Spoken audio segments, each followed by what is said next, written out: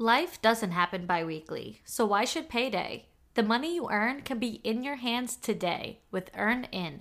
EarnIn is an app that gives you access to your pay as you work, up to $100 per day or up to $750 per pay period. Just download the EarnIn app and verify your paycheck. Then access up to $100 a day as you work and leave an optional tip. Any money you access plus tips are automatically repaid from your next paycheck. I'm headed on a trip to Aruba, so I had to go on a huge shopping spree for all new summer clothes, so I know that's exactly how I would use the money I got from EarnIn. So make EarnIn a part of your financial routine and join EarnIn's over 3.5 million customers who say things like, when I think about EarnIn, I think about financial stability, security. It gives me a lot of peace of mind. Download EarnIn today, spelled EARNIN, in the Google Play or Apple App Store. When you download the EarnIn app, type in For the Girls under podcast when you sign up. It'll really help the show. For the Girls under podcast. EarnIn is a financial technology company, not a bank. Subject to your available earnings, daily max, pay period max, and location. See earnin.com/TOS for details. Bank products are issued by Evolve Bank and Trust, member FDIC. A few years ago, I got the idea that I wanted my own brand for women to sell women's clothing and lingerie, but I had no idea where to get started. But then I found Shopify.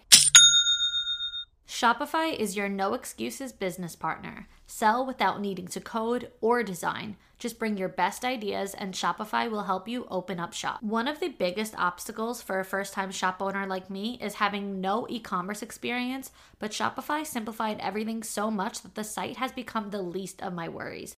From the graphic design aspect to making customer service super easy on my end, there's nothing you can't do. They give you everything you need to take control of your business, even as a beginner. Sign up now for a $1 per month trial at shopify.com/forthegirls, all lowercase. Go to shopify.com/forthegirls now to grow your business, no matter what stage you're in. Shopify.com/forthegirls. Settling is not an option for me. Everything I desire is already mine. What if you can have it all? Because every day is for the girls. Hello. Welcome back to another episode of For the Girls. I'm your host, Victoria Alario, and today we will be listening to a conversation that I had with an amazing friend. Her name is Christina Smallwood, about motherhood. And I don't want anyone to get deterred from listening to this episode just because maybe they're young and they listen to For the Girls for like dating advice and high standards and hustle and like self-love, and they just like want to hear all that like fun cutesy stuff that I talk about, because this conversation is so deep and so real and so inspiring for anybody. So even if you are a young woman and having kids is not even on your radar, or maybe you just don't even want to have kids at all, I still think anyone and everyone should listen to this interview. I don't really even want to call it an interview, really just a conversation with Christina, because she is such an amazing woman. She is wildly successful, and she considers herself to be just a basic mom. But I think she's anything but basic. She's like an extraordinary mom, and I call her a super mom in this episode. So I just think that this story is such a beautiful story that I want everyone to hear it, and I really wanted to share this for a long time. Christina was one of the very first names on my list when I was preparing for the Girls, before it even was launched, before you guys even knew what For the Girls was. And I had her on that list for so long because I heard her speak at a convention not 4 years ago. I have known who she is for 4 years now, but I heard her speak 3 years ago. And I was just so blown away by her and her strength and her faith, and whether or not you have the same beliefs, whether or not you have the same lifestyle, I still think that anyone will be moved by her story. So I wanted to give that introduction because I know maybe if I was like 22, 23 and I knew that an episode was about like motherhood, I maybe wouldn't sit and listen to an hour-long conversation because it is a little bit long. But trust me, it's worth it no matter who you are. This is for the girls, and motherhood is definitely for the girls. But before we get into the interview, let's lay down the groundwork real quick. Clearly, I did not have an episode come out last week because it was unplanned, by the way. I didn't plan to like not have an episode out and not tell you guys. I had so many people like, where's the episode today? So I know that I did not give fair warning in advance, but it really just happened that way because I was overwhelmed with a lot of things that I was working on, and I had launched my new subscription platform last week that I'm very excited about. So this is called the Confidence Club, and it is a monthly membership where you will be getting daily texts from me 5 days a week, Monday through Friday, straight to your phone. And one of the texts, which will be every Friday, is going to include an exclusive episode of For the Girls. So if you become a member of this Confidence Club, you are getting additional episodes of For the Girls every single Friday. I'm calling it For the Girls Friday. So instead of getting an episode of For the Girls only on Mondays through, the podcast and whatever on all the social media apps, you will also get one sent straight to your phone, as well as, everything else that I'm putting out. So Monday through Friday, you're getting content from me, things that I'm working on. I'm making journal worksheets and I'm doing affirmations, and it's just really things to help boost your manifestation, your confidence, your self-awareness, and lots of things that I kind of work on by myself and things that have helped me get to this place that I am now sharing with you all. And it's going to be more content. Like, I always talk about the things that you can do and whatever on these podcasts, but now I'm literally sending them to your phone and handing them to you. On top of getting the text from me, I also launched a Facebook group, which for some reason, I guess maybe not everybody has Facebook, but for some reason, I have a lot of subscribers, but not as many people in the Facebook group. But I really want to get that Facebook group up for the members because I want you all to connect and create a community there.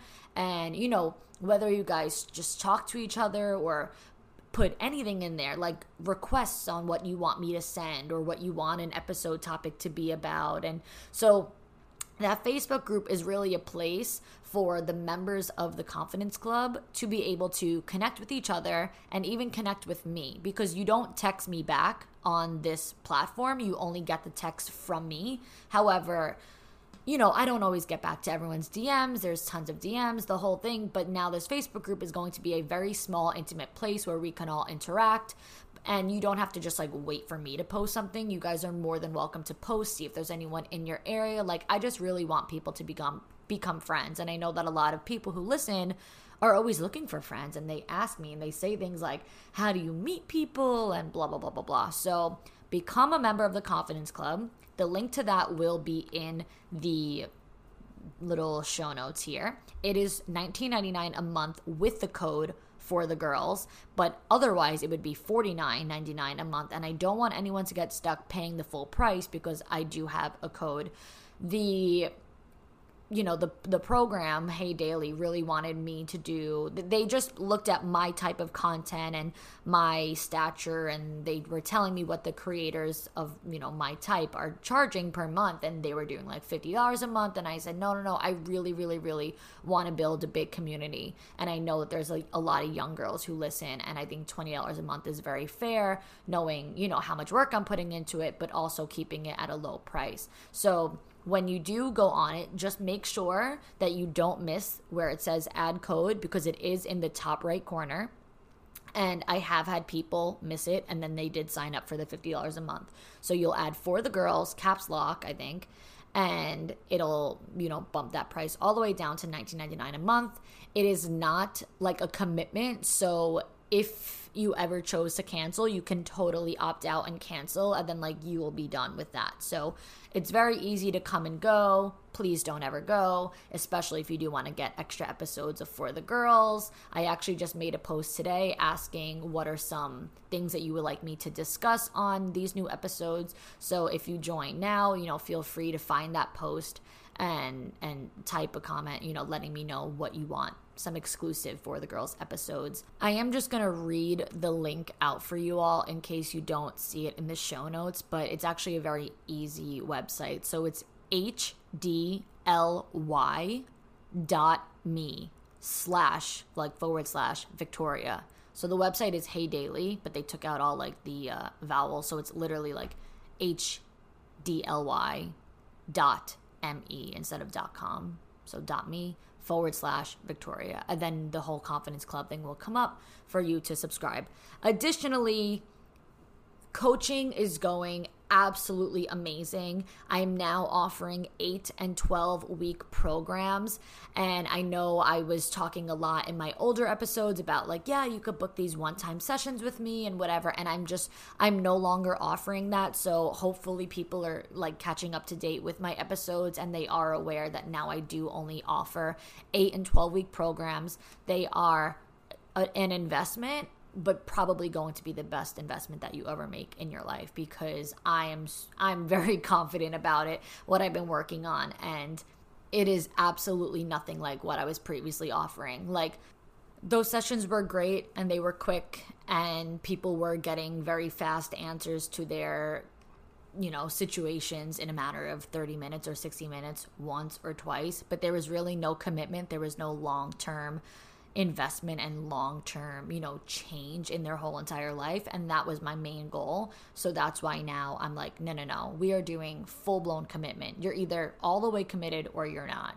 And I'm just not offering these one-time sessions anymore. So 8 weeks or 12 weeks.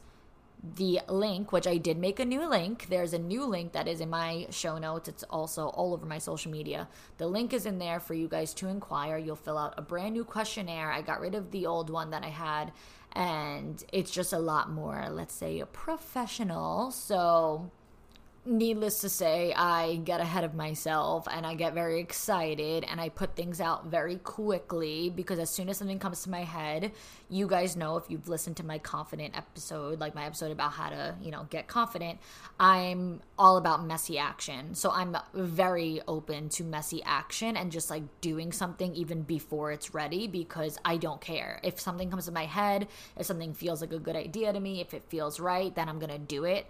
And that saying that just like never announce your next move, like never share with people what you're working on until it's perfect, until it's done. Like, what if it fucks up and what if it fails, and then now you told everybody these plans that you were making and then it didn't happen? Like, I don't care. Like, I'm not afraid to fail in front of people, and I don't even consider any of these changes as failure. It's literally just growth. And I've had one friend that I definitely have to give a shout out to. Her name is Abby, and my friend Abby has like really helped me get organized with my coaching, because she's like, what you're offering is great. I mean, tons of girls obviously want to work with you, but like, you could do this so much bigger and better if you just like wait a second and get very like organized with it, with like a true game plan and a true mission. And so that's what I did, and that's why I've kind of like, redone everything. So I want to give all of you guys, all of my listeners, a really big thank you for how supportive you have been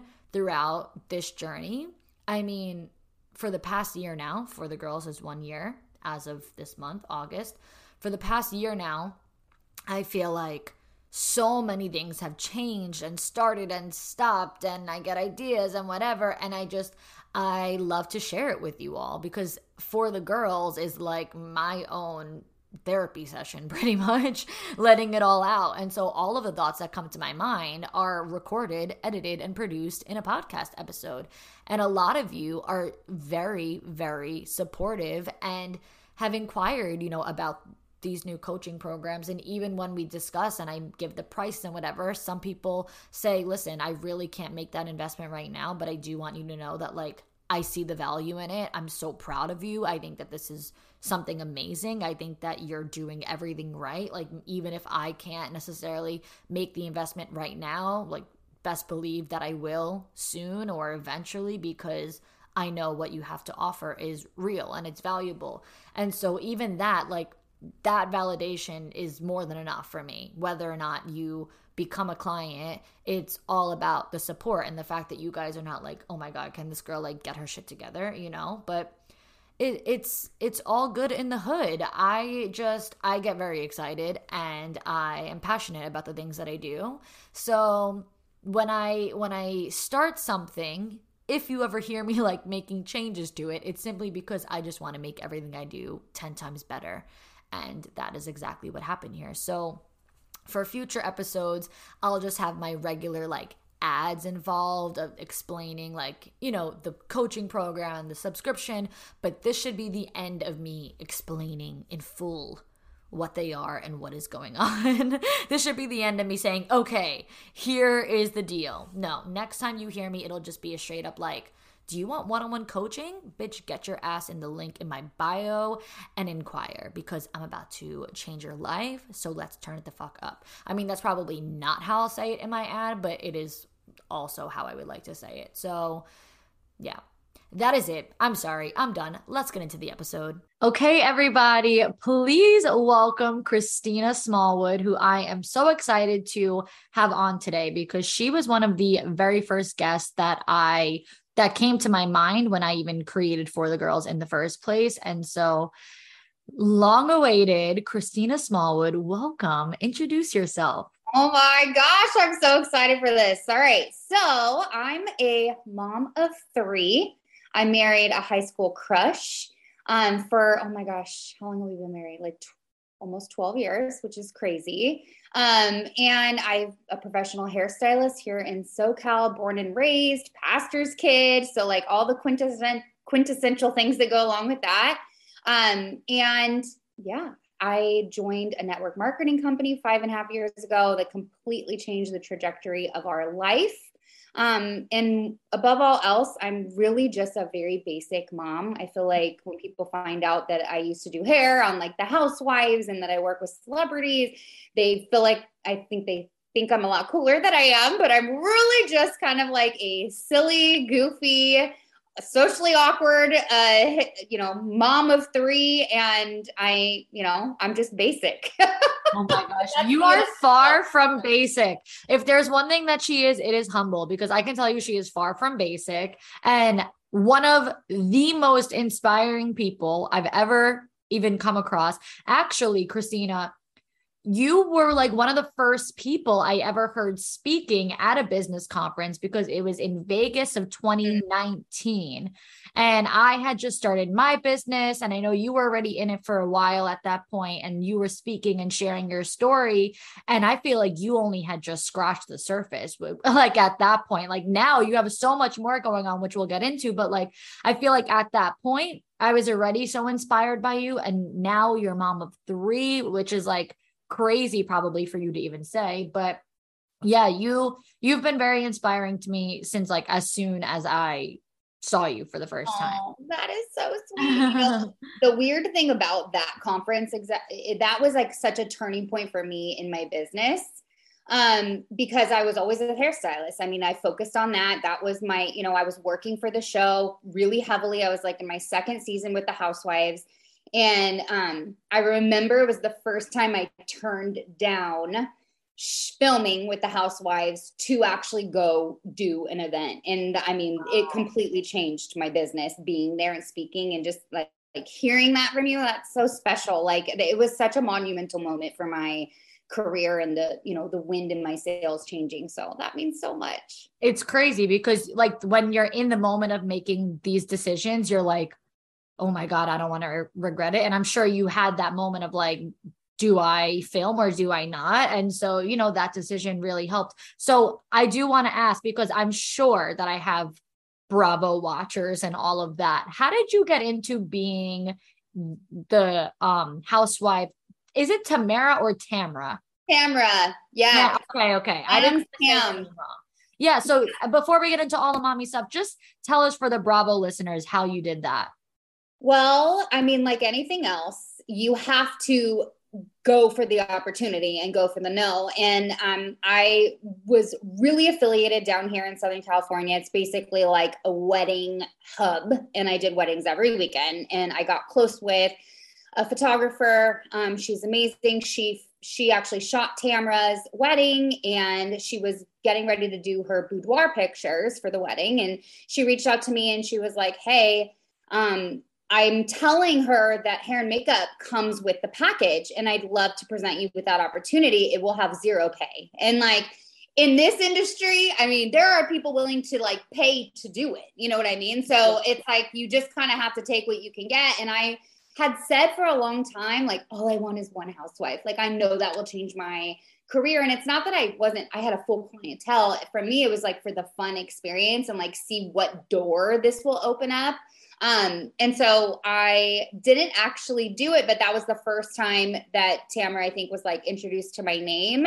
And then her holiday photos came up, same photographer, same thing. And I went, and I was super nervous to meet her and like style her hair is like super nerve wracking. But I'm like, we're going to do iconic beachy waves. It became like her jam. And I actually walked in, and her makeup artist was like, "I recognize you." And I'm like, "You do?" And she's like, "Yeah, I donated. Oh my gosh, you were on the news. I donated to your daughter's cause." And I know we'll get into all that, but it was just kind of this full circle moment. And from that moment on, the makeup artist welcomed me in, Tamara welcomed me in. And I followed up probably 4 times with Tamara saying, "I would love to." I like fought in there. And it's like, you kind of have to be there. And then one day they go, "Okay." And so I just kept offering my hair services for the show. And yeah, she was like, "All right, you're in." And, the rest was history with that. Wow. I took it very serious. I forced And them. a lot of people they assume the no. They don't go for the no. They just assume the no, so they don't even try. And you're like, "No, I'm going for it." Like, I'm gonna get it in there. So that's awesome. Okay. 100%. So I know all that stuff was fun stuff, but guys, we have a like fully packed out heavy conversation and episode for you guys. So Christina, I want to take it all the way to the top.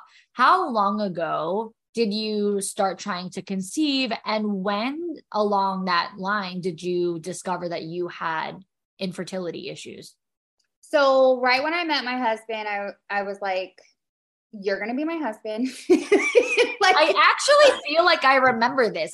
When you just said high school crush, I feel like I remember you may have done like a live or something talking about how like you had a crush on him, didn't even think he knew you existed, and then yes. weaseled Oh your my way in God. there. Yeah, he didn't. And I bloomed later in life, but I'm like, "You're gonna marry me." I've already have hundreds of papers all over with the say Christina Smallwood, and that makes me sound like a psycho, but I'm when I know what I want, I go for it. I don't care. And so I was really reluctant to get all my hopes up, but I would joke with him like, "You're going to be my husband." So almost immediately, I think we celebrated our 1-year wedding anniversary. I was 27, and I was like old news in my Italian family. So my grandma was like, "Honey, like you're late." Like all my cousins and everybody got married at like 24, 25. So I'm already like old news in my family. I'm like, "I want to have babies. Like, let's go." So I was never on birth control. And we started kind of just not being careful, I guess. And I kind of thought like, "Oh, it's going to happen on the first or second shot, like this, you get told something your whole life." And it was around the time of like maybe 10 months later that I started taking it more serious, and I started holding the babies of my friends who we kind of started trying, not trying together. And a lot of them got pregnant like first month, like honeymoon babies kind of a thing. So it was kind of eye-opening and starting to open my eyes in that moment of, okay, wait, now it's been like almost a year and nothing's happening. So that was kind of like the turning point, was when my dad, he was in a horrible accident and in the hospital. And after he didn't make it out of it. And after his passing, I just turned to Josh and I was like, I need joy now. I need a baby now. And I went and got infertility testing. Wow. And you mentioned to me that you had a false positive. When was that in your... Dear God, that was so awful. Okay. So pink dyes, actually, I ended up finding a website called Pink Dyes Are the Devil. Okay. And it's because they are the most known for false positives. And I think I mean, What is I pink dye? What is pink dye? it's just like pink lines. Lines on the test. So when you take a pregnancy test, some of them are like digital and they say pregnant or not pregnant, which that's the way to go. Okay. Cause then there's no like, is there a line there? You know, like the hours I spent like showing people, do you see a line? Like that's how desperate I wanted to be pregnant that I was just like, I think seeing these like holographic lines. Well, I was at my girlfriend's house. We were doing wedding trials, hair and makeup. We had a row of, bride-to-bees that we were doing their hair and makeup trials. And I was just like, I'm going to take pregnancy tests. I would buy them by like, I couldn't afford this, by the way, but I was buying so many, they're so expensive. I was buying so many pregnancy tests and taking them just all day long, just obsessive. Okay. And I got one and I like cursed really loud. I was like, holy shit, what the fuck? Like, this is insane. And I go running down the stairs and I'm like, you see it, right? Like you see it. It was the clearest one I had ever seen. And they were like, it's there. And I'm like, it's there. That means I'm pregnant, like, oh my God. I called, pretty much had him on speed dial, called the, doctor's office for the blood test. And 2 days later when I ended up going, my HCG levels were 0. And I think I kind of knew. They say when you're pregnant, like, and I didn't feel like I knew I was. I feel like I was like, you know what? I'm not going to take another one because it's probably going to tell me I'm negative. And I'm just going to wait for the blood test because I don't want to stress myself out. I was like so stressed. And yeah, it sucked. I mean, it sucked. Within those 2 days, I took like announcement photos. I planned how I was going to tell Josh. Like I watched every video known to man on like how, women tell their husband that they're pregnant. I was so excited for like that exciting moment. This show is sponsored by BetterHelp. We all carry around the weight of different stressors in life, and no matter how big or small, when we keep them bottled up, it could start to affect us negatively. Therapy is a safe space to get things off your chest and to figure out how to work through whatever's weighing you down. It's not just for those who've experienced major trauma. Therapy can even be there to just empower you to be the best version of yourself, or to also help you practice setting and enforcing boundaries too. So if you've been thinking about starting therapy, give BetterHelp a try. It's entirely online and designed to be convenient, flexible, and suited to your schedule. Just fill out a brief questionnaire to get matched with a licensed therapist, and you can even switch therapists if need be at any time for no additional charge. Therapy has never been made so easy before. Get it off your chest with BetterHelp. Visit BetterHelp.com/forthegirls today to get 10% off your first month. That's BetterHelp, HELP.com/forthegirls. We're all girls here, so I think it's safe to say we all agree that we mostly look forward to going home every day simply so we could take our bras off. We wear bras because we have to, not because we want to. But today's sponsor, Honeylove, just might be the thing that changes that for you. Say goodbye to underwire and bulky fabrics that make you sweat. Honeylove has started a revolution of bras you actually want to wear. Their bras feature supportive bonding that eliminates the need for underwire altogether without sacrificing lift. Plus, they're made with fabric that's so soft, it'll feel like a second skin and you'll forget you're even wearing it. For a limited time, only you can get Honeylove on sale. Get 20% off your entire order with our exclusive link, honeylove.com/forthegirls. Support my show and check them out at honeylove.com/forthegirls. I personally started wearing Honeylove over the summer and was in shock of how comfortable I felt in their bra and shapewear. I'm a huge shapewear girly, especially for special occasions like a wedding, to wear under a dress, and sometimes they're just so uncomfortable, too tight, they roll down, they roll up, and end up becoming more of a burden than anything else.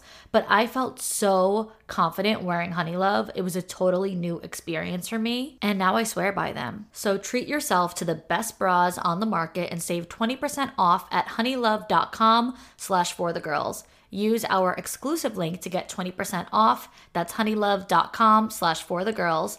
After you purchase, they'll ask you where you heard about them. Please support my show and tell them I sent you. Treat yourself to Honey Love because you deserve it. Wow, that's disappointing. And when did you end up getting a diagnosis with what you had, and what was that? Like what exactly, if you could explain what your infertility issues are? Okay, so my dad passes away. We, have this service. Maybe a week later, I tell Josh, like, I'm doing this full steam ahead. Go make the appointment. Probably a week after that. So, I mean, like, literally, I'm a doer. I was like not waiting.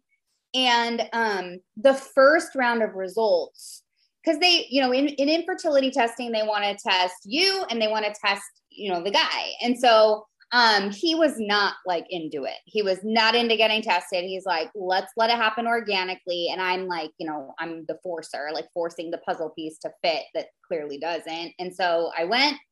And by myself, I didn't necessarily have his support to even be doing it. And first round of results showed that I have what's called diminished ovarian reserve. There's not a lot of awareness about it. It just means that I have not a lot of eggs in my reserve, and that the eggs I do have are like aged almost, like they're geriatric eggs. So I have not a lot and they're old. So that was kind of it. And they told me it's going to be very unlikely that you get pregnant naturally. And if you do, it's very likely that you will miscarry. So that was really, really hard news to hear. And it brought our infertility testing to a screeching halt because my husband was like, well, there goes that. And wasn't even willing to look into, in vitro and all the expensive things that, were the next options for us. So that whole thing cancels out getting IVF and anything else. Like there's no way to have that and also try to do a different way. Well, it's a really low success rate that you're looking at. And when you're gonna spend, $17,000 to $20,000 you don't have, you really look at like, okay, what are our real percentages here? And like, is this gonna be worth it? Or are we just gonna dump? We literally were living paycheck to paycheck. I was behind on my car payment. I was stressed out, I just wanted Trader Joe's, and we were very, very strapped. And to think about now, a gamble of that size that like we would need a loan for, and barely be able to make the payment. That is what is stressful about it. So I do know there are women that successfully have diminished ovarian reserve and do, IVF. But there's so many things like when you're told you're infertile that you can do. There's different medications that you can start and different things that you can do. But they wanted me to jump from 0 to 100. They wanted me just to like, okay, we're skipping all this and we're going to go boom, all the way to the most extreme thing, the most expensive thing. And that's going to be our best bet. And it was just like, no. And there was still no guarantee either way. Exactly. No guarantee. So at what point did you guys make the decision of adoption? Or was that always on like the back burner? Was it always like, okay, if there's no way, then we'll fall to adoption, or did it just come up after all that? Like, this is what we have to do. So I think the extent of like our desire to adopt would be like, if we were talking to someone and maybe they adopted or were adopted, we're like, oh, we could adopt one day, which I had a nickel every time someone told me that. And I'm like, okay, but actually wanting to adopt is different. And I remember getting the call. I was working behind the chair. I had a stacked day. The office called me to give me my results. And she like, I can't remember the extent. I think the trauma like has blocked out a lot, but she had said, we have like different stages of it. And you're like at one of the more extreme stages. And I'm like, awesome. Okay. So I remember like falling to the ground and just like billowing out like huge cries, like, I don't know, like just like deep grief. And it's so sad because I wanted so badly to, you know, make babies. Like I just thought like that's what we're put here for, is to do that as women. And so I just remember like dropping in grief. Like I hate hearing no. I hate hearing told I can't do something. So it like drummed up a lot of emotions in me. And then I just thought, how am I going to tell my husband? So I worked for the next few clients and cried through almost all of them. And they consoled me. I had the best clients on the planet. And then I remember cutting my day early. My last client, I was like, by 8:00, I'm like, I just got to go home. I cannot be the last one out of here tonight.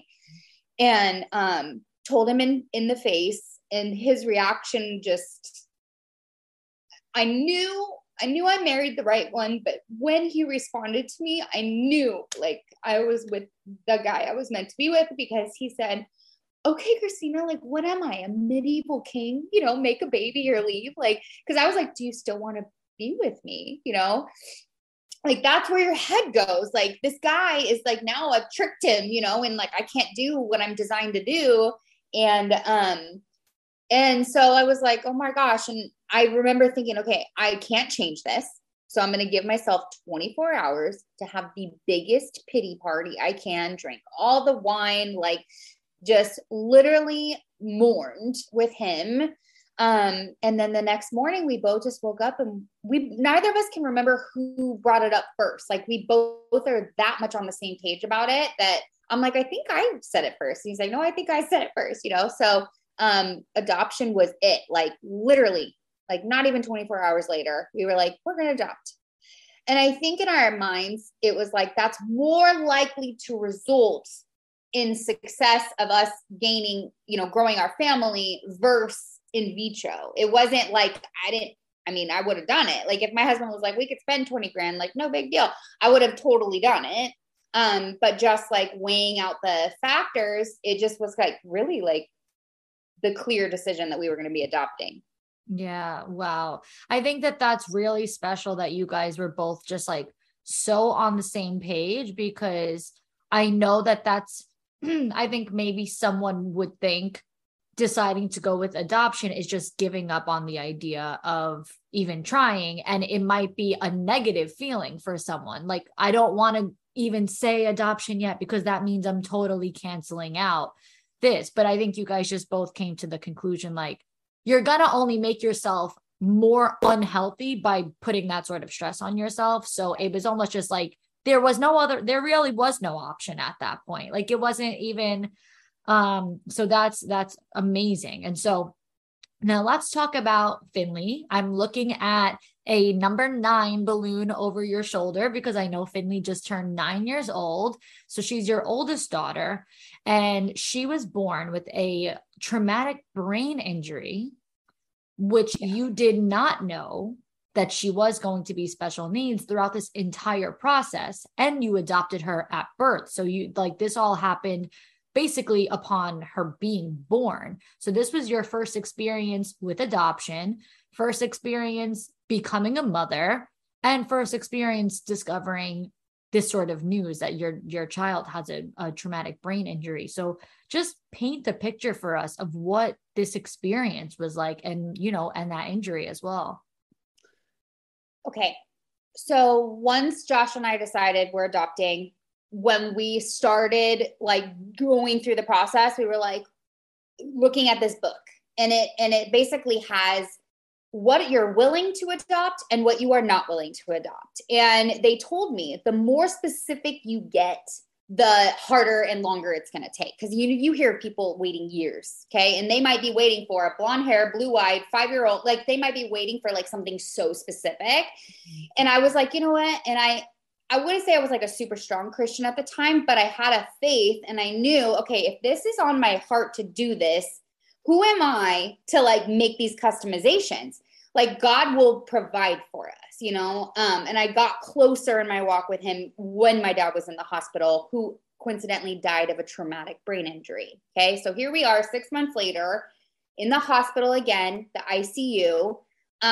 We had marked the, you know, paperwork we have no requests, like boy, girl, any ethnicity, any, disability, anything. So our hearts were wide open. We met the young couple, the expectant couple, which was different. Normally you just meet usually an expectant mom. We met an expectant couple. They were young. They seemed in love. They were adorable. And they chose us as the parents. And a month later, we're in the NICU. And it was, not even 6 months after being in the hospital with my dad, here we are in the hospital with Finley. And I got greeted by the neuro team, maybe 2-3 days into it.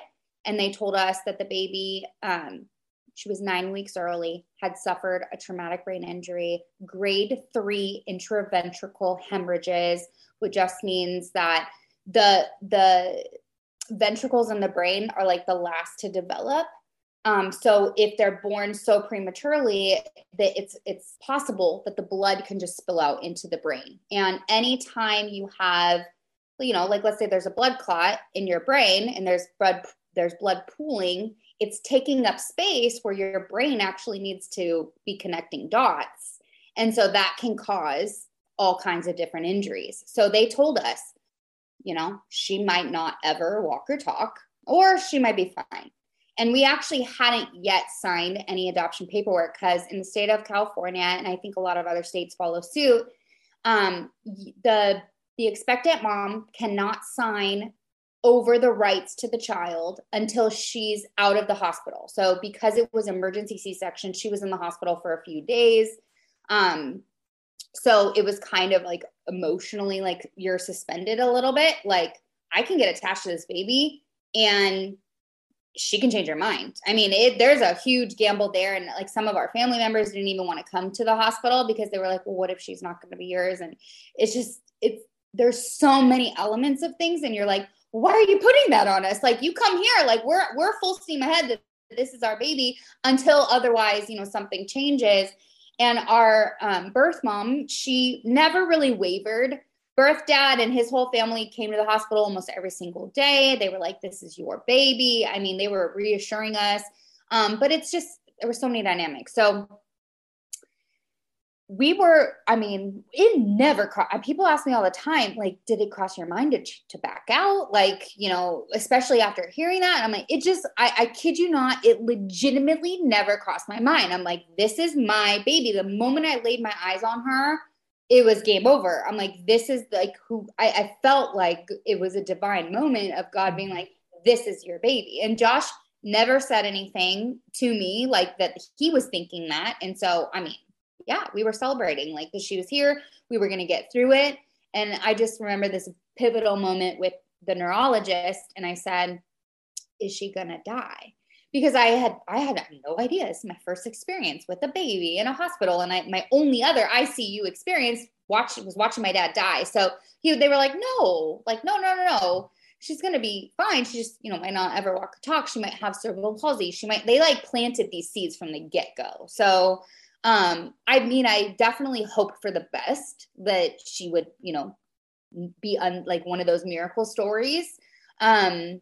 And she is in other ways. It just looks different than maybe I had anticipated. But yeah, so that's basically, it was really, really, really traumatic, but we did not know what the heck was going to happen. It was just a wait and see game for a long time. And everything went completely smoothly with the adoption itself and the sign. Like there was, even on their end, there was never a moment of like, okay, we changed our minds. They were like, totally. No. And I think her being connected to I think the baby being connected to all these wires and like knowing that it was going to be like a very difficult road ahead. I think it even more solidified for our birth mom that like she was making the right decision because she was young. She, was living with her parents who were older on a fixed income, that it wasn't going to be something that they were going to be able to do. And her mom was the reason that she ended up going to the attorney's office for the adoption anyway. So she didn't have that family support to change her mind, even if she wanted to. And that's something that she said to me after she signed the papers, like, even if I wanted to, I couldn't. And that kind of breaks your heart, Yeah. It almost happened. It definitely happened the way that it was meant to happen, but it's almost as if it happened the way it was meant to happen to reassure her and for God to send her a message of like, trust me, this is Christine. Like, Christina is built for this. Christina is made for this. Like, you picked the right person, you made the right choice. So I mean, I have full body chills right now thinking about it because I can't even imagine. But it might sound one way to one person to say, oh, it was meant to be for your child to have this injury, but I mean it in the most divine possible way. When was she actually diagnosed officially with cerebral palsy? Because that is what she has, but you did not know officially at that time. So how long did that take? Um, it took about 15 months. Now, when your child is born this prematurely under a birth weight, there are tons of government programs in place, which are amazing. California is one of the best. Had no idea. I got thrown into this world. And so she started getting early intervention therapies. I mean, like 2 weeks after we took her home from the hospital, she was like new. And so they're working with you, and then they're making suggestions of, are you seeing a neurosurgeon? Are you seeing a neurologist? Are you seeing an ophthalmologist? Are you seeing a urologist? I'm just like trying to survive every day with my baby. So it was kind of like the writing was on the wall, and we had these like transitional things. And then she had an eye surgery at 6 months old. And then after that, we could tell that her muscles were so tight. So they referred us to a pain management specialist that put Botox in her legs. And I had to literally like hold her down to do that. And like, I know where all of her medical anxieties came from. It came from this entire first year of just literally me not knowing. I was anxious. She was always we were at 2 or 3 doctor's appointments a week. I mean, it was a lot. So, I mean, she had special needs in the sense that, our life looked a lot different than my friends with babies, and, but at 15 months, they told me that it would be best for her to have a diagnosis, and, that we could, put her under anesthesia and do an MRI, and that will like definitively determine it. And so I was like weighing the options. I didn't want to keep putting her under anesthesia. She had already had, all these meds pumped in her body when she was a baby, in the hospital. And then, the eye surgery was one, and she didn't do well with the anesthesia, and I didn't do well with it. There's so many risks involved. We had a friend lose their baby after a routine surgery because of the anesthesia. So it was just like, I'm like, no anesthesia. There's got to be another way. Took her to get hip x-rays, which is just part of the routine thing for kids with spastic diplegia. And he's like, this kid has spastic CP. It's classic. And I'm like, can you diagnose her? And so our orthopedic specialist, who I love him so much, he was the one that formally diagnosed her with spastic diplegia, cerebral palsy, and she was 15 months old. And so it actually felt like such a sigh of relief to actually put a name to it, because you better believe I looked up every single hashtag and Googled like a maniac. And like, it was really only very sad stories that I found on the internet, actually, of that diagnosis. So it just, again, we're in a new chapter now. Wow, that poor kid, she went through so much since day one.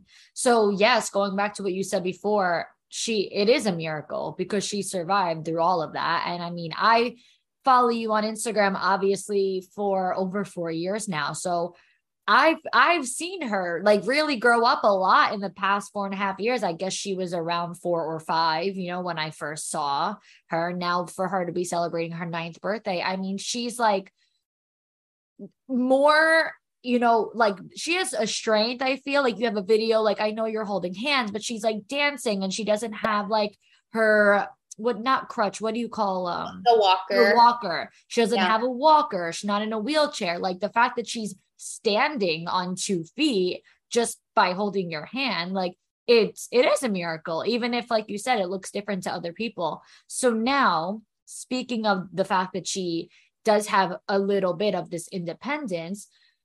Let's talk about this big surgery that she had, because you go from literally being infertile and not even being able to have kids to now all of a sudden, not only do you have a kid, but you are like, you're not just a mom, you're like a super mom. Like you're like a mom beyond, you know, like you took on so much more than, yes, the average mom. So now you're on this mission to help your child, and not to heal, but to do as much as you can. So then you were recommended to what I saw is SDR surgery. I don't know what it stands for, but you discovered this. How old was she when she went through that surgery? And then how did that help her? Okay, so bear in mind, I'm like anti anesthesia, right? Like I will avoid it at all costs. And I started in my discoveries of like these really sad results of spastic diplegia cerebral palsy. I decided I was going to start advocating for it and like showing happy pictures of us and mommy and me outfits and look at what we can do. And I hated that people felt sorry for us. I could see it written on people's faces, you know? And so I was like, you know, it'd be my goal. And I told my husband, I'm like, my goal is to make people wish that they had a kid with CP. Like, talk about like so extreme, you know, like I wanted to show up for CP. You went like 0 to 100. You're like, not only will they be happy for me, they will be jealous of me. Yes. And it's like, I mean, it's ridiculous with my way of thinking, but that's like my survival mode. Okay. And I like, I'm a very extreme person if you're gathering this. Okay. So, I started advocating for it and surely started getting people telling me and sending me, oh, you should do this. You should do stem cells. You should do this. Like, and like all the things. And like the surgery kept coming in my inbox. And I'm like, no, like it is okay. So the SDR is selective dorsal rhizotomy. Okay. When I asked our trusted orthopedic surgeon about it, he's like, oh, that's barbaric. They don't even do that anymore. You know, like he like poo-pooed it. And he's like, you don't want to do that to her. They saw open the spine, they take out all the wires, and then they test each wire. And whichever one causes the muscles to be tight, because a brain injury that causes this is her brain is sending signals to her legs constantly to be tight. And so, I mean, her legs would be like peg legs. She couldn't even bend her knees like by thought or wiggle her toes by thought. So it was just a constant signal, right? To be super tight and firm, and it's bad for the muscles. It's bad for every part of your body. You need to be able to rest, you know? So he said they pull out the wires, they test each one, and then whatever wires send the signals for the, you know, muscles to be spastic, they cut them, they sever them. You don't need them. Essentially, you don't need these wires. Then they put it back in and sew you up. And it could be like 5-hour surgery, 4-hour surgery. And he's like, it's barbaric. I mean, I remember specifically that word being used. And so I was like, oh, no way. Well, you know, I learned that doctors tell you something. Another doctor told us the only thing that he could do for us is prescribe us Valium. I mean, like literally that was it. That was it.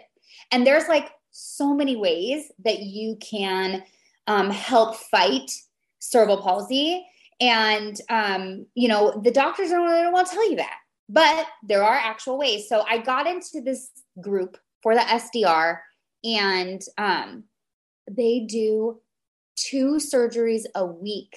And there is a world-renowned surgeon out of St. Louis. His name is Dr. Park. And I mean, he's been doing it for decades. And other people fly in, other, you know, neurosurgeons and neurologists fly in from all over the world to learn from him. He's the one that perfected it. And his success rate is insane.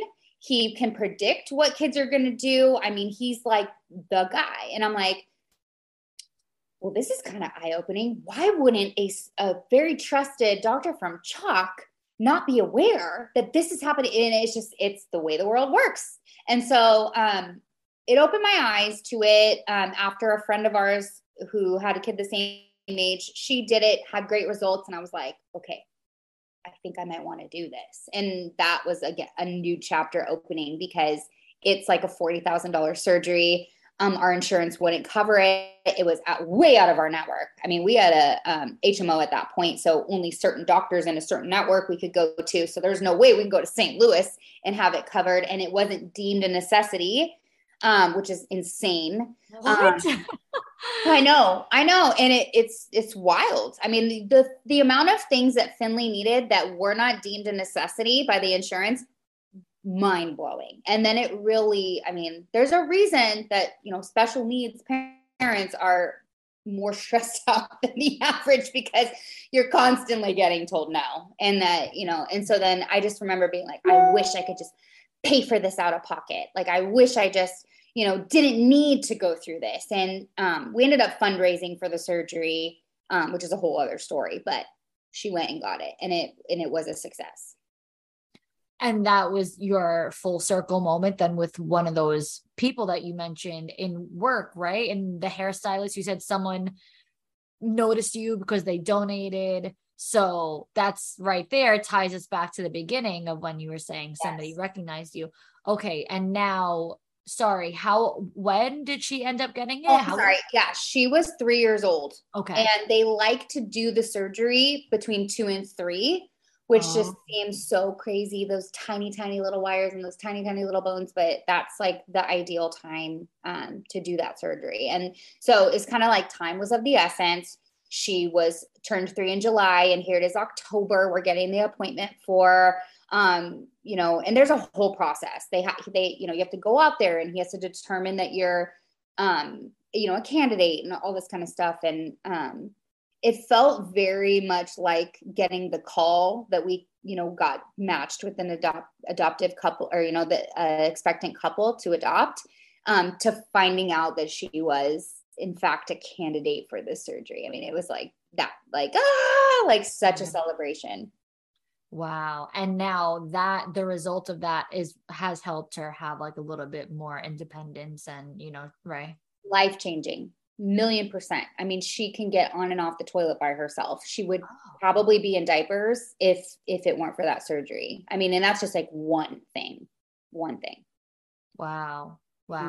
Yeah, it is interesting because obviously, she did get it so young. So I didn't even know, what she was like at that time. So it's interesting what I see of her. I'm like, wow, she's so strong, but I would have never thought like this is literally because of a surgery. She would be like a total, like legs never bending if it weren't for that. So that's amazing. Now of course, she is your firstborn. So I would say you do have a very special relationship with her. But you do also have an open adoption, which is very interesting because this means that she does still have a relationship with her biological mother. And I've seen actually photos. There's one caption I wanted to say. So I was on your Fifi and Mo, Finley's Instagram page, and I loved this caption. It was a photo of the three of you, Finley, and her biological mother. The caption said, a child born to another woman calls me mom. The depth of the tragedy and the magnitude of the privilege are not lost to me. And I loved that. What does that mean to you? And how is this open adoption for you? Well, now I'm crying. So sorry, it did make me tear up when I was reading it. So I think, okay, and I didn't go into this thinking I was going to be in an open adoption either. It was just all these moments that we had in the hospital. It really, really required trust on both of our parts to continue it, because even in the NICU, you get 2 wristbands. And so she let me have one at first because it's up to her. She's the birth mom, like she bore that baby. She gets to pick where the wristbands go. So she gave one to me and I gave one. And then after she signed the papers, I let her keep hers. And so that was like the initial trust building between us, was that, okay, I'm going to say something and I'm going to keep my word. And she was so grateful for us, and very openly communicative, that it just really, really, our relationship was good. Of course, we had awkward moments and we had, super awkward moments, but I kind of was like, how could I just like cut this person out and like pretend they don't exist, like that doesn't make sense. And so I just really loved her for choosing me. And then being so grateful that she chose me, it just kind of made it seem like I couldn't fathom not having this person in my life.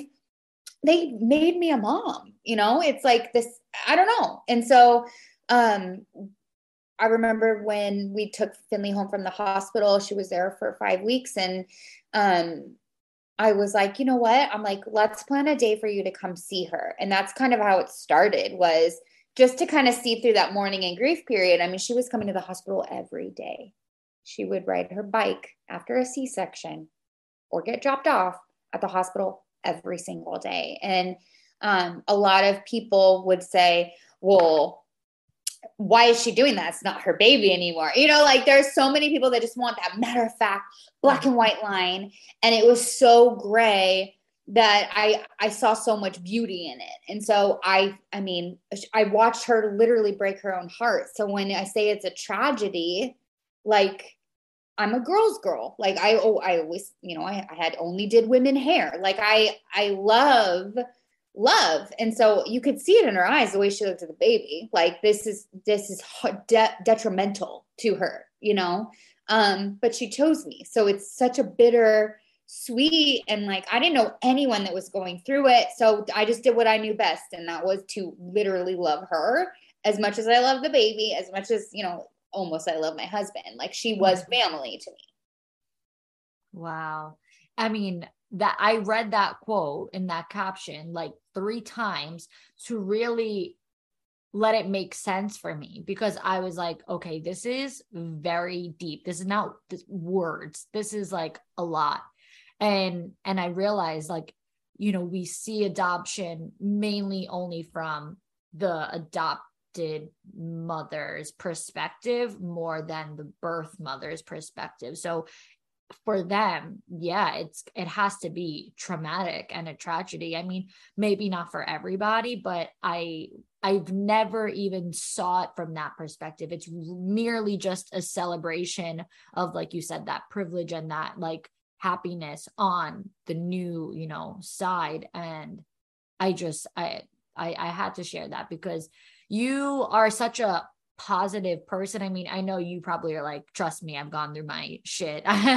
So I know maybe you're not like, okay, yeah, sure, I'm Mrs. Positive, but you are in a way that's like, you love, that's it. You love, period. And that's what felt right. And so now to this day, I mean, that's still the case, right? Like that's like a forever thing that you have an open adoption. Yeah. We're seeing her maybe 4 or 5 times a year. And at some point, we exchange home or I would bring the baby to her house a lot and like see her parents and her brothers and like, this is uncle, this is grandma, and like, same with the birth dad, same thing with his family. And we would see each other multiple times a year. As time has progressed on, that's lessened.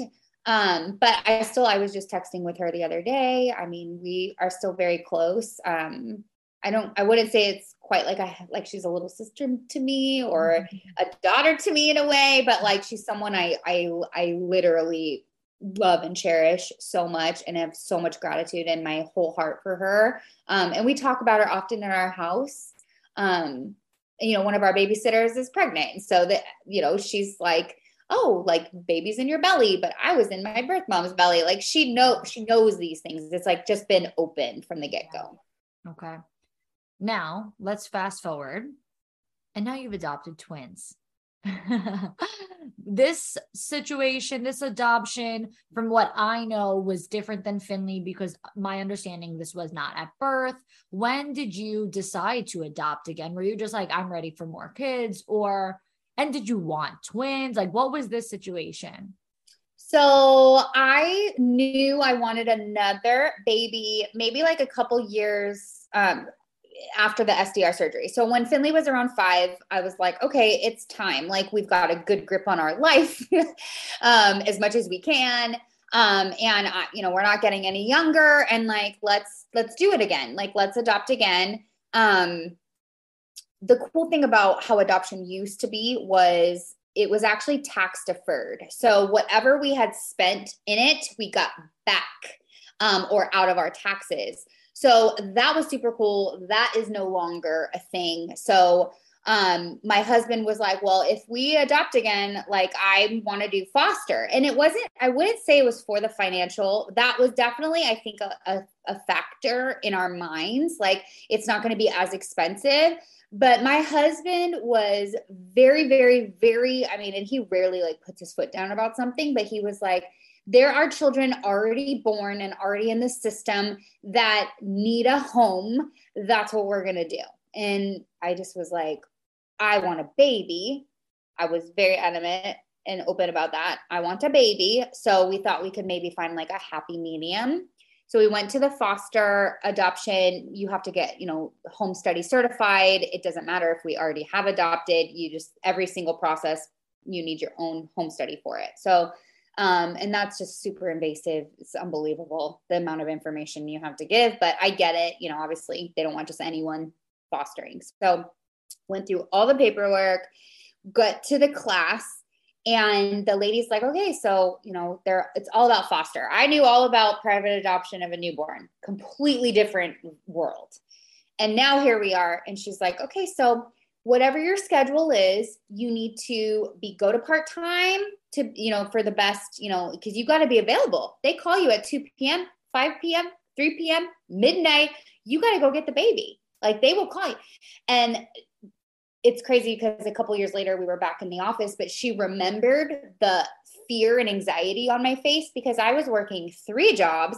I had an on-call position with the housewives. So there's no way I could fathom just like canceling on a wedding, like, oh, sorry, a baby came. I can't do your wedding today. Or, oh, sorry, Tamara, I can't do your event in an hour. I'm going to go pick up a kid. Like, there was no world that like the flexibility of foster adoption was plausible with our life. It just was.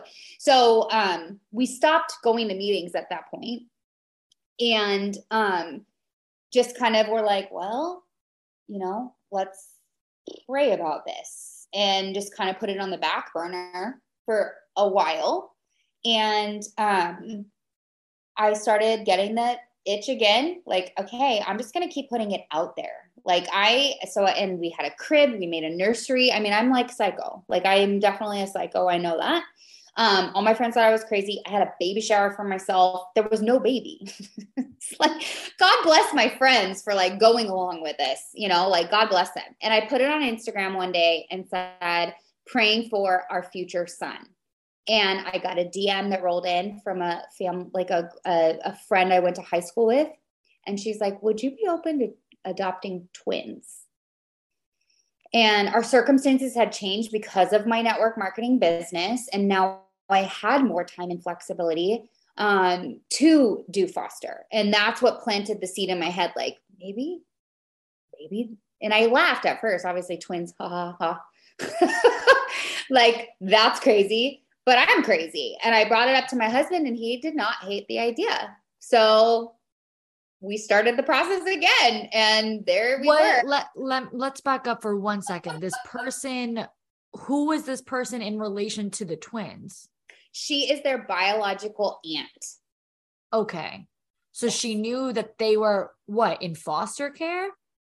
Yes. She lived out of state, and she knew that they were in foster care. Okay. And so she was like, well, if you're going through this process, like, they were with another foster mom at the time. And she was in the process of trying to, because there's so much red tape in the foster system. It is so jacked up how it goes. You can't just call someone and locate a child based on a name, like, there's so much, it's so hard. Like, even their paternal biological grandparents told me that they, tried to track down the babies after they were, taken out of the hospital, and she could never get a clear answer. It's almost like they just kind of disappeared out of the system. Yeah, she's like, I'm talking with the social worker, and they like just called me about the twins. So someone found her as like a next in kin for them. So did you end up fostering them first and then adopting them, or you went straight into the adoption?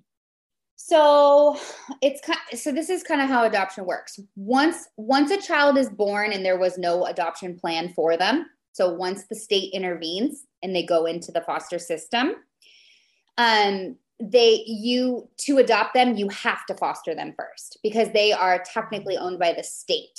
So you can't just go, and it's not like necessarily like an orphanage where it's like, oh, I'm going to adopt you. There is the step of fostering to adopt. And so there are people that just foster and they just want to be that loving home as the child goes in and out of their biological home. And then, obviously the people that foster with the intent to adopt. But yeah, there's a lot of triggers around that whole thing too. Wow. So it's safe to say you got a full house now. Are you done? Do you want more kids? Are you? Oh, if it's up to me, and it's not, because I just know God is in complete control of our life. Okay. So I know this, and I also know that I'm crazy. So like one day I could just be like, I want a baby. Right now, I don't see that in the cards. I have not had that feeling. I do feel like our family is complete, but we do have two sets of biological families out there. And if ever there was a situation where the twins or Finley had a biological sibling that needed to be adopted, we would absolutely take in a sibling. So, yes and no, Oh, so that is, yeah, that's so true and so interesting. You mentioned Finley's mom is super young. I'm not sure the case for the twins, but Finley's mom is even super young. There could be another, that's very interesting. I wouldn't even have thought of that perspective, but yeah, I feel in that case, knowing you're like, of course, the more the merrier. And And watch that it would be be another set of twins. Watch. No, I'm just kidding. Wow. And so how old are the twins now? They just turned 4 in March. And how old were they when you officially adopted them? They were about 16 months old when they came to live with us. And then it was about a year and a half before we officially adopted them. I remember this process. I remember you having them on social media, but you couldn't share them. And, I do remember that process. And that was like a very big deal. At that time you had like the emojis covering them, and it was so awful covering their faces. And then I like doing Insta stories, and then people would message me, oh, I saw her face in the reflection of the mirror behind you, and you better delete that. And the biological family would have never came for me for doing that. And that's usually it's for the safety of the children. I was already in an open foster adoption, which is like extremely rare. So, I was sending them pictures of the kids. So it's not like I was hiding their identity for their safety, but the rules are the rules. And, there's a lot of keyboard warriors that want to help you keep the rules, once you're open about this kind of stuff. So, I had to. What would you say to someone, or, how do you feel about people who I know may invalidate like you as the mom, or they say something like, I give her so much credit. Like I've seen, I was looking through your Instagram and I've just seen captions and comments. I did my research, and just the way that people, are. And I know you've even said like that a lot of people either try too hard to validate that you're the mom, and you're like, that I am their mom. What do you say to those people, or what would you say to them to at least help them to better understand?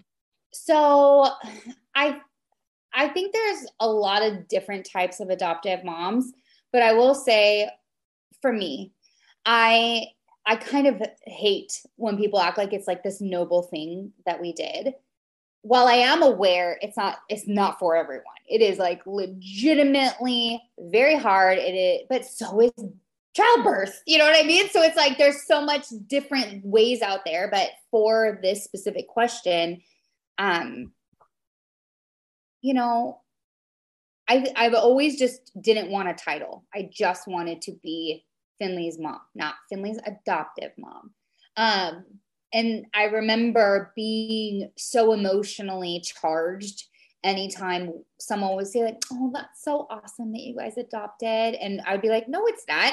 We wanted a baby. This is how we got the baby. Like, almost like I wanted people to like know how selfish I was for this baby. You know, like I didn't do anything noble. I wasn't trying to be seen as noble. I just wanted to be taking care of a baby. But I, you know, at this point now, I'm like, you could say that you could call, you know, Finley's biological mom her mom, and I wouldn't care. Like, for me, the relationships are so solid, and I know where I am and where I stand with my family, that I'm not like threatened by words. And I think that I used to be, because I was, you know, emotionally young in adoption. And now I really could care less if they're, and I tell my kids all the time, you look so much like your, you know, biological mom. I usually say that.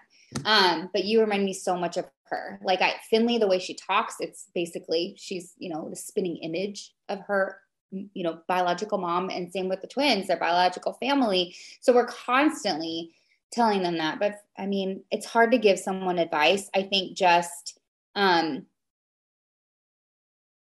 don't know, because I feel like I even say that sometimes, and we have friends that have adopted like 7 kids, and I'm like, bless their heart, you know, like it's amazing, in the sense that there are people out there that cannot adopt. And I feel so bad for, I talk to women all the time who are like, my husband is just not on board. And so I don't even know how to answer that question, Vic. Like, honestly. No, it's okay. It's okay. It makes sense. Yeah. But I think that there is potential for it to be learned. And I think that you even coming on here and sharing this story maybe could help someone who didn't really understand how this all works. And I think that it's amazing. What would you say? Because I know that there are a lot of women who struggle with infertility that don't even consider adoption, or don't even think about it, or it's really not a conversation, or maybe they have thought about it and they just don't think that it could be for them. What words of wisdom would you give to someone who maybe does have infertility issues? And if you could not, you know, tell them that they should do adoption, but almost just to give them a peace of mind on maybe it could be something for them. That adoption is an option. Okay. So women struggling with infertility, there are so many amazing accounts on Instagram that advocate for the emotions. And I mean, I could go to baby showers after my diagnosis. I had no hard time being happy for other people. But I didn't have a lot of like mourning in my infertility. I didn't suffer through miscarriages. I didn't have like all these triggers. I just was like told I couldn't. And now it's like, I'm on to the next. Well, I would say find a circle of people that you can relate to. There's nothing that keeps you in grief more than like fighting your emotions on people and saying like, you just don't understand. So find people that understand. And I promise you they're out there. There's tons of Facebook groups, like find something local to you if you can even. So like connecting with people on that level is huge. Secondly, adoption exists for a reason. And I would not be who I am today without our adoption processes. And if you're a woman of faith, a family of faith, and you really, really believe that God holds the pen, then who are we to deny a route where he could literally, that's what he meant for our life, and to write our life, you know, in such a way that, you know, adoption is part of the journey. And I really, really, really believe that. And I am not against in vitro. I am not against any kind of fertility treatments. I'm not saying that at all. I know that if there's so much mourning in one direction, it could be that you are meant to go in another direction. And I have had moments, you know, honestly, over the last few years of like, what if I would have done infertility treatments? And not to say that I like wouldn't want the life I want now, but just like, what would our baby look like? Mm-hmm. You know, like, you know, and all those kinds of things. And every now and then it's still like kind of like, oh yeah, I never did that. My husband and I never got to push out a baby in the hospital, you know, like we never went through watching a belly grow. Like there's so much in like, you know, breastfeeding and like just so many things that come with it that I feel like we did mourn. And that I still do every now and then it'll hit me. But I would never, ever, ever, and anyone that's adopted, you know, they say that they wouldn't trade it for anything in the world. And I'm telling you, if I didn't know any better, I birthed my kids, you know, like I love them in that, like Finley, I love her so much. It hurts, you know? And yeah, I mean, our souls are connected. So definitely pursue it as an option if you feel that like tiny like gut instinct of like maybe I should see what that's about. Like lean into that. It's overwhelming, but it's worth it. Yeah. My last question for you is from one of my listeners.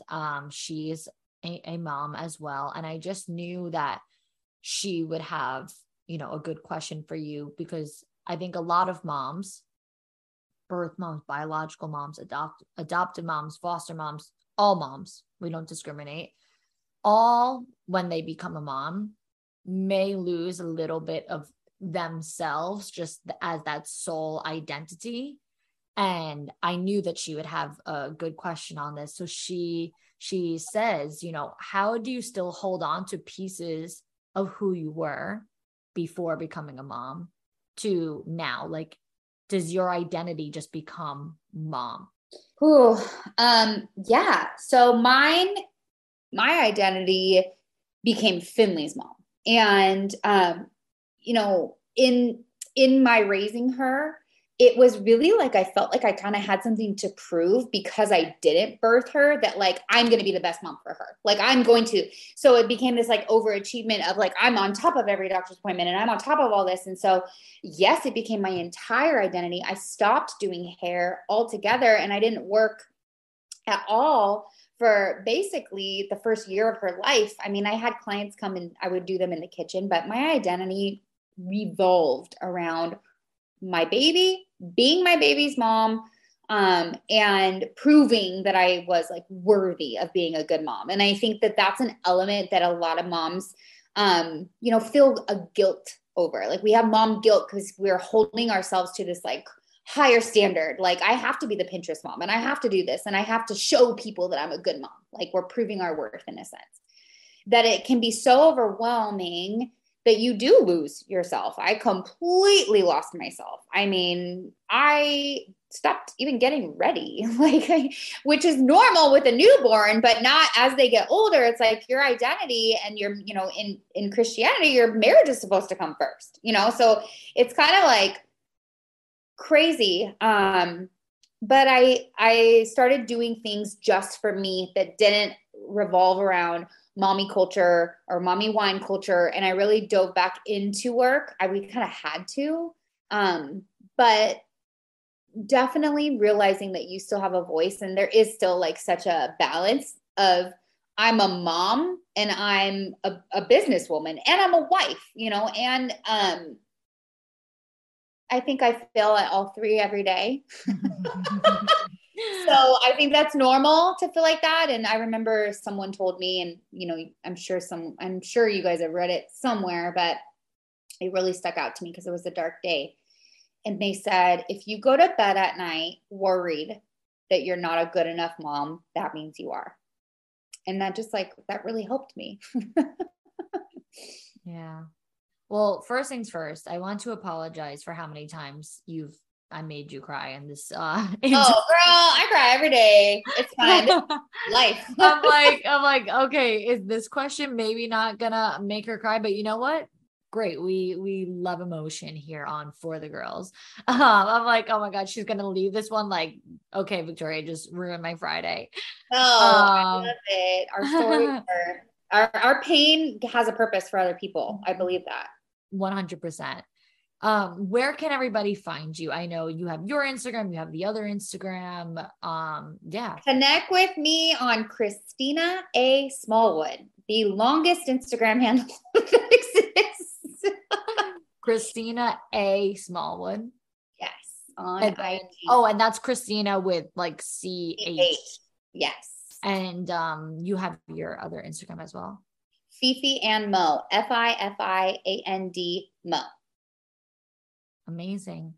Well, thank you so much. This conversation was amazing. And thanks for having me, Vic. I'm serious. It's such a I haven't walked down this memory lane in a while, so I really, really, really appreciate you asking me these questions and just having me on. It means a lot because you're like so young and cool. So I'm like, oh my gosh, she's asking me to go on For the Girls. This is amazing. Oh my gosh, you're so funny.